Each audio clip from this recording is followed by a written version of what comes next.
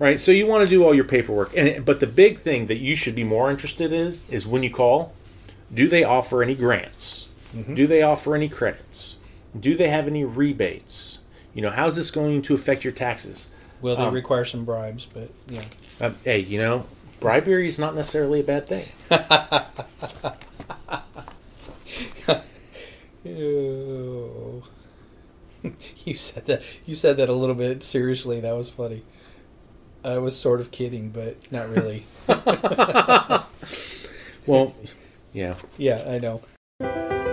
Welcome to Thriving the Future podcast, where we're finding positive solutions to thrive in the tough times ahead.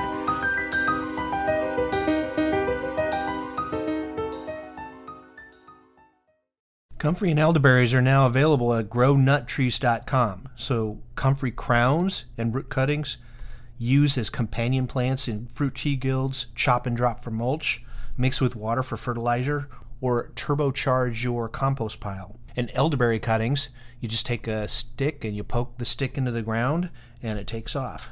It's the wildwood variety of elderberry and it's adapted to the Midwest. That's at GrowNutTrees.com. Welcome back to Thriving the Future. In this episode, this is part 2 of a series on solar energy. So my friend Steve gives an overview on solar energy, what questions you should be asking yourself, and the considerations and pitfalls as you plan for your solar energy needs. Let's jump into the episode. So you've done the energy audit. We'll have the list and the download in there. What's the next step? We went through and we analyzed our environment. Mm-hmm. We analyzed our own habits. Not only our habits, but our family's habits.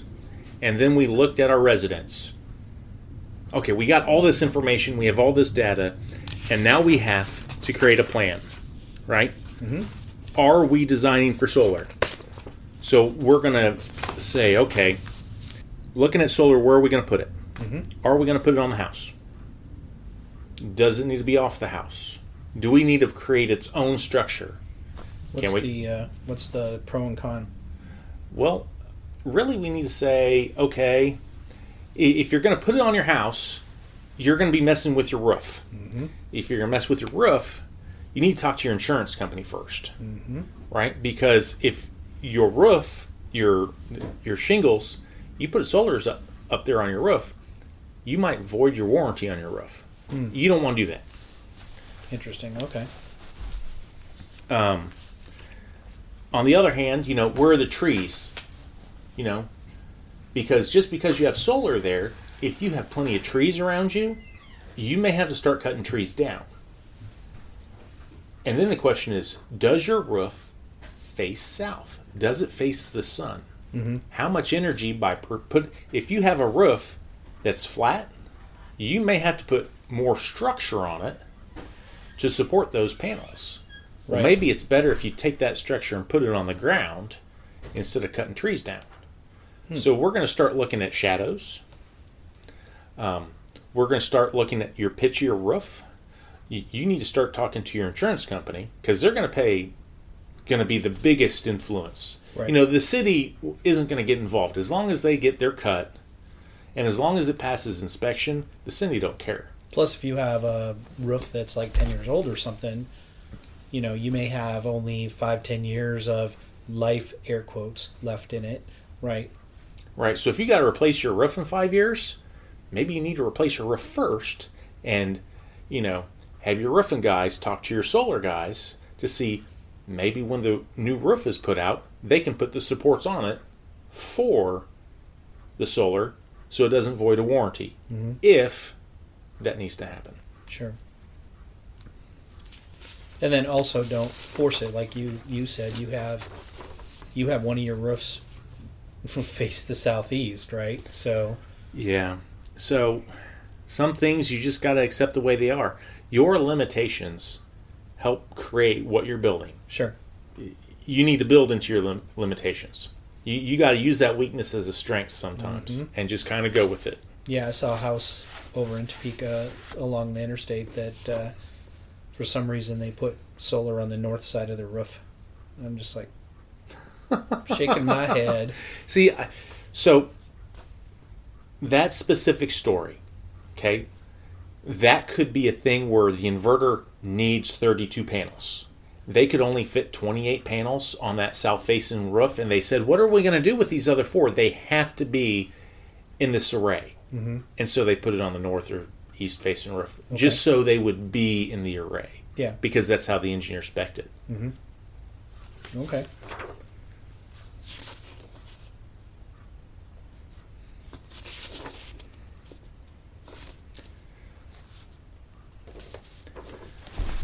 So, the next question is, if you can't build on your house, where else are you going to put it? In the garage, the yard? I'm repeating myself, aren't I? No. Okay. I repeat myself all the time. It's fine. Okay, so we're done with our house roof. Maybe it might fit on a garage, a chicken coop, a shed. Mm-hmm. Maybe you just need the question of, what is my sizing? Do I want to supplement my bill? Maybe I just need a well pump. Maybe I just need it for this, right? If you could have it as an emergency system where you use it for a transfer. So then you just need to charge your batteries for when the grid temporarily goes down. Mm-hmm. So we need to size it appropriately, right? So if we're going to size it, you need to determine after your energy audit, this is how many watts I need. Flat. I've reduced my energy load, right? This is how many amps hours I need. That's your battery size, amp hours. That's how they're rated. Okay, so now I need 42 panels. Well, 42 panels is about 12,000 watts. Where am I going to put 42 panels? Maybe you put them on the front of your south roof and those other 4 on your north roof. Yeah. How big are the panels? For 42 panels, I mean, how big are each panel? It depends. Mm-hmm. Depends on the manufacturer, right? You get into your 280 watt panels. Yeah. They're going to be smaller than your 420 watt panels. Right. Right. So, are we sizing for the roof because we want to partially do it, or do we want to size for our use and then we need more roof? Right. So then you build for more roof, or hopefully it takes up roof. So you want the entire size. You know, it might be easier to trench a pipe out to the middle of a hayfield. Mm-hmm. You know, put up your stands, and if you're going to put stands up, don't lay them on the ground.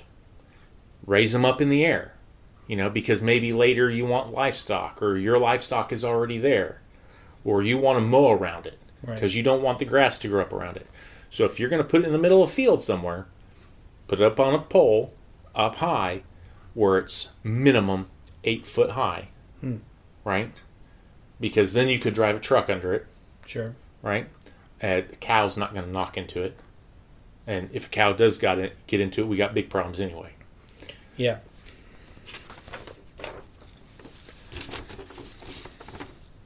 But you really want to say, okay, you're going to start with a line diagram. Your utility is going to want a line diagram. That if you're grid tied, they're going to say, okay, thank you for your $400 for your application.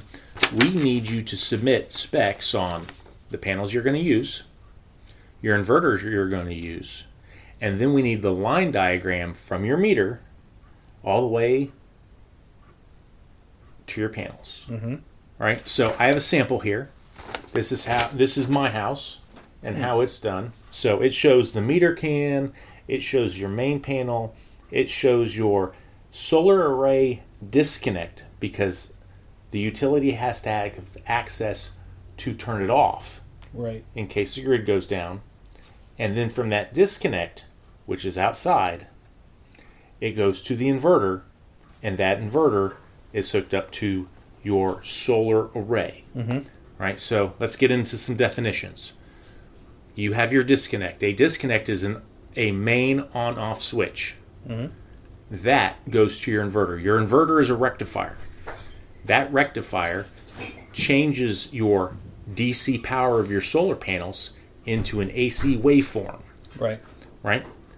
From the inverter, you get your panel from strings. A string is a series of solar panels. Multiple strings create the entire array. Very important to know all these terms.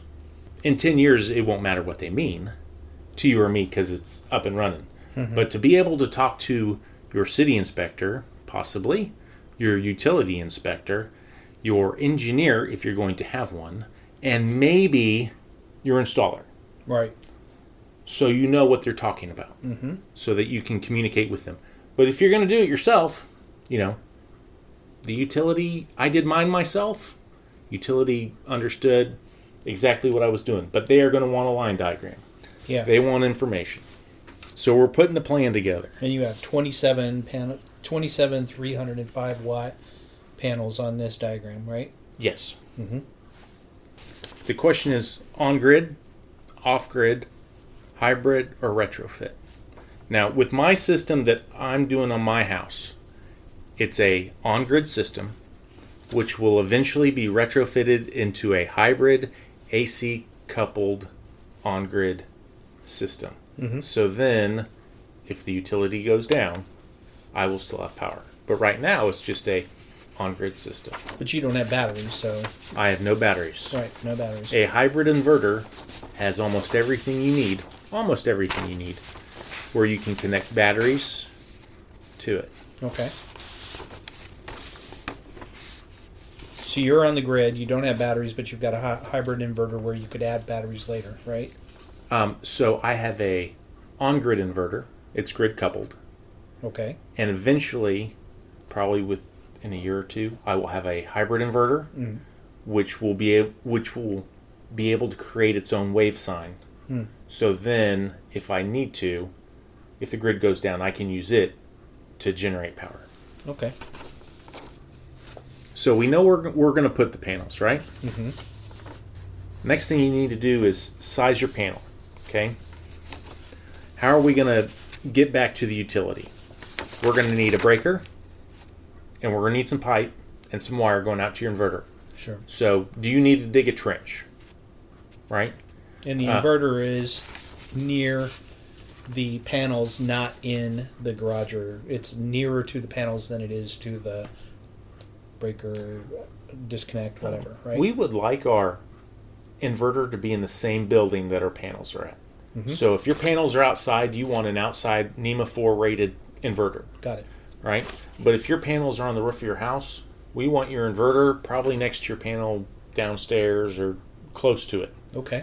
Right?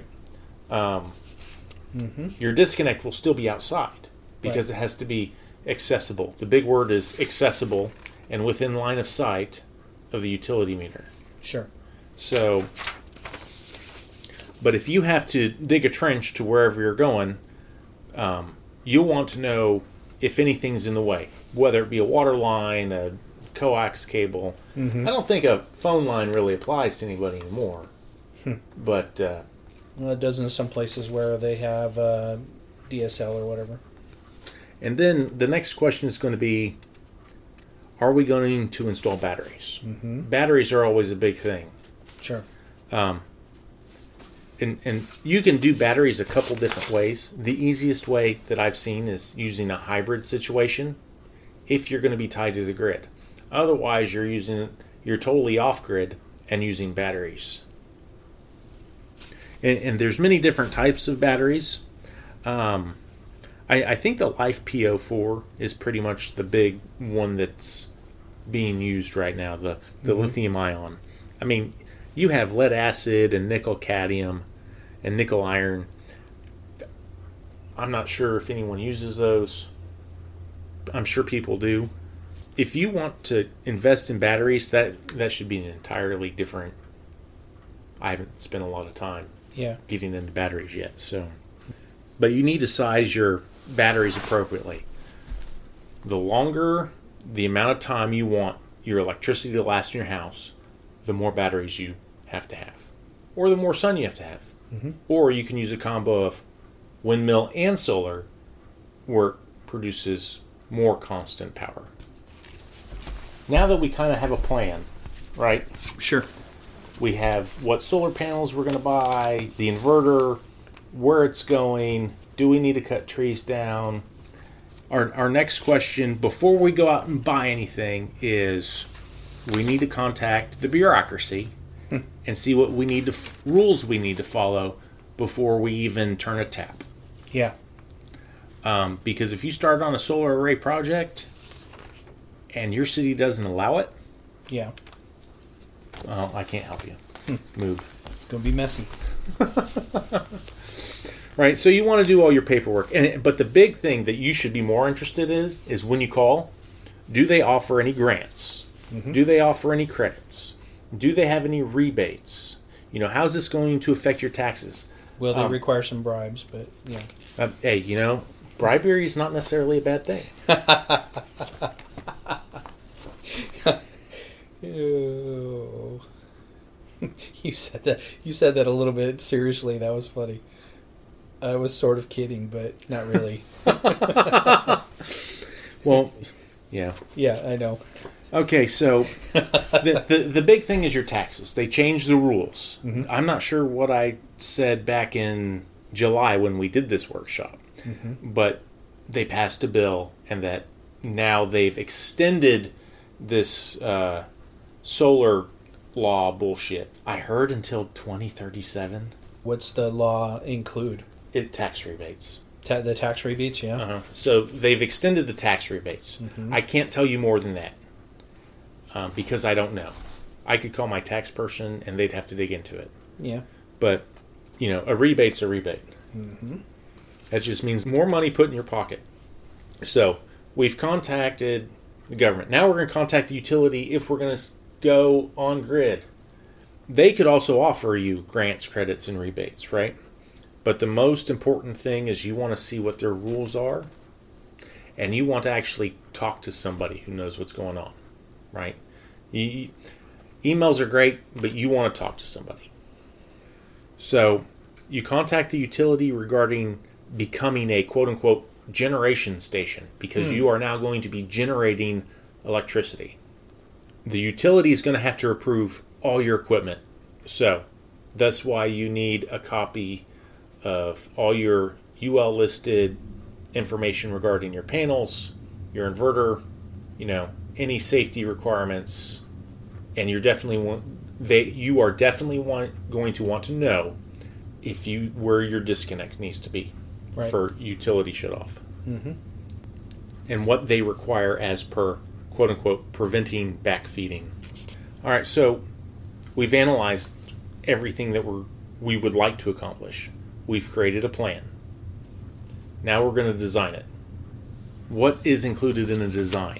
You need to, once you got all your rules from your bureaucracy, we're going to start laying things out. Are we going off-grid? Are we going hybrid? Are we going to have a mix? Are you installing only solar? Or are you going to be putting in hydroelectric because you have a creek in the backyard? Wind turbines. Necessarily maybe electric generators. Are you going to have more than one inverter, right? Because just because I have one inverter, maybe you have microinverters. Mm-hmm. So now you have 27 panels, but you have 27 microinverters because it was just maybe they were on sale. Your structures, you're going to want to put a structure together, and you're going to want to build everything on paper. We're designing everything out, Yeah, this isn't the fly by the seat of your pants thing. Oh no.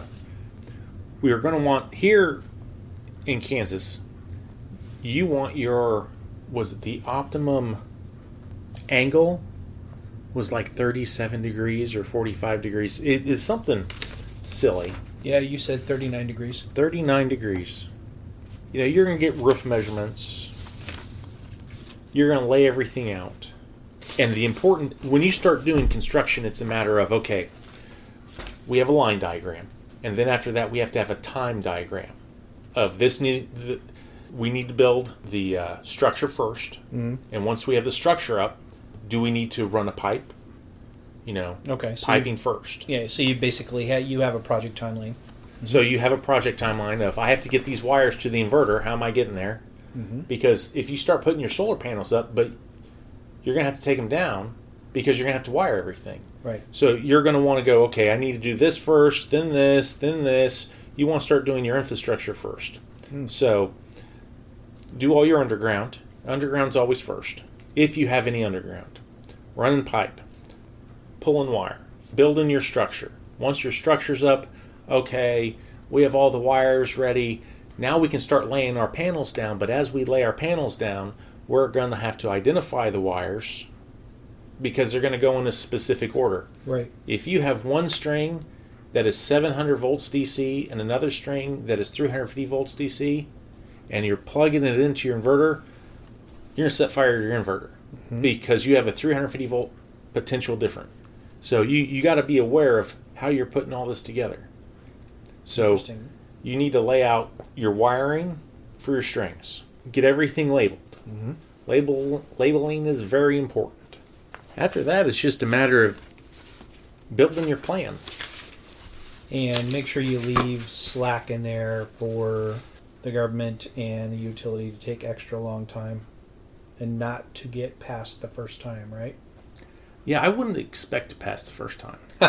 That's what I mean. So you got to understand. They got to penalize you if you did it yourself too, right? Right. There are great books out there, right? One thing we did not talk about, the utility will come up to you and go, where's your ground rod at? You're required to have a number 4 ground rod for a 7,000 watt inverter. We didn't talk about that in this. Right. You have to know that. Yeah. We have a ground rod on our fence solar panel charger thing. So it's just those small details. They can get past you real quick. So find out if you need to have any of that in pipe, what type of wire you might need, size it adequately. Home Depot's, I'm not going to say the best place to use. A contractor is going to be, the best place to use. Sure. But if you're going to do it yourself, watch 100 videos on YouTube. I say 100 videos like it's nothing. I have watched 100 videos. Right. And this is the thing, when people get hooked up to the grid, they're selling a part back to the electric company, but there's a sell buy ratio, right, where they sell you power if you go over, if you're using power, like I don't have solar, so they're selling me power at, what'd you say, 12 kilowatts in Kansas? So yes and no. Really? So Free State Co-op, which is both of our electrical co-ops, sure. has 2 different ways. One is net metering. Okay. And net metering is even. Right? So if they sell you at 12 cents, you're consuming power. Right? So you're out there, you're consuming more power than you're producing, you're buying it for 12 cents. Okay. But then if I'm producing so much solar that I'm not using all of it, and I'm putting it back onto the grid, essentially they're buying it for 12 cents. However, I will never make any money on that. So I can make my bill to 0, and then right after that, they won't cut me a check. It's even. We're square. That's all it is. Well, so I thought you said that they would buy it back that the ratio was like 4-to-1 and they were buying it back for 3 or 4 cents. So that's the other system. So that's where a lot of you're talking about the first one was net metering. That's the example you used just now, right? Right. Okay. Right. The other system that they use is the I'm not only a producer, right? I'm also a consumer. Okay. Right? Any power plant is just like that. So when you're working at a plant out there, they have outgoing transformers that their turbine, their generator supplies to the grid. But all the power that they use, they have a substation coming in that's going to power all their pumps, right? Going to power all their lights, that's going to power all their control rooms, so that they can stay online while their turbine is down. Right? Yeah, okay. So how would that work with, if you weren't on net metering in your solar, right? All right, so what will happen then is the only time you're going to make money, unless you got your energy use way down, is if you have a 25,000 watt system. So you do consults, but you don't do the installs or anything like that, right? Right. So I'll consult. I'll help you do a home energy audit. Right. I can help figure out in your house how to reduce energy. Whether it's automation, whether it's LED lights, what is the fastest return of investment? And I'm an electrician. Maybe it's something where it's like, you probably just need more insulation. You know, I'm not trying to sell you anything. I'm here to help you figure out how to reduce your energy costs. Sure. And if you need solar. And I can recommend plenty of solar installers for you. Okay. So you have a 7,000 watt system, and you said that you need like a 20,000 watt system. Is that what you said? 16,000 watts is what I remember. Right. So you don't have any net left over after you. I mean, you don't have any excess on an average day, right? No, I have nothing. Okay. So, some people design their system for their energy needs, right? And I designed my system for my roof size because I maxed out. I put as many panels as I could on my roof. Yeah. So because that's what I had, and now I have my chicken coop, which I'm going to add more panels to. And when I do that, I still won't have enough roof. Right. Okay. Thank you for listening to the Thrive in the Future podcast. If you like what you hear, click that subscribe or follow button in your favorite podcast app. Check us out at thriveinthefuture.com and also follow us on social media at thrivingthefute on Twitter and at thrivingthefuture on Instagram. And come and join our Telegram community by going to signup.thrivingthefuture.com. There's entry form there. It will send you an email with the Telegram community link. Next time on Thrive in the Future podcast. Next time on Thrive in the Future podcast, Perpin and I talk about how far would you go. We talk about AI, we talk about central bank digital currency, and we talk about how much will you embrace these things. How far will you go? That's next time on Thrive in the Future podcast.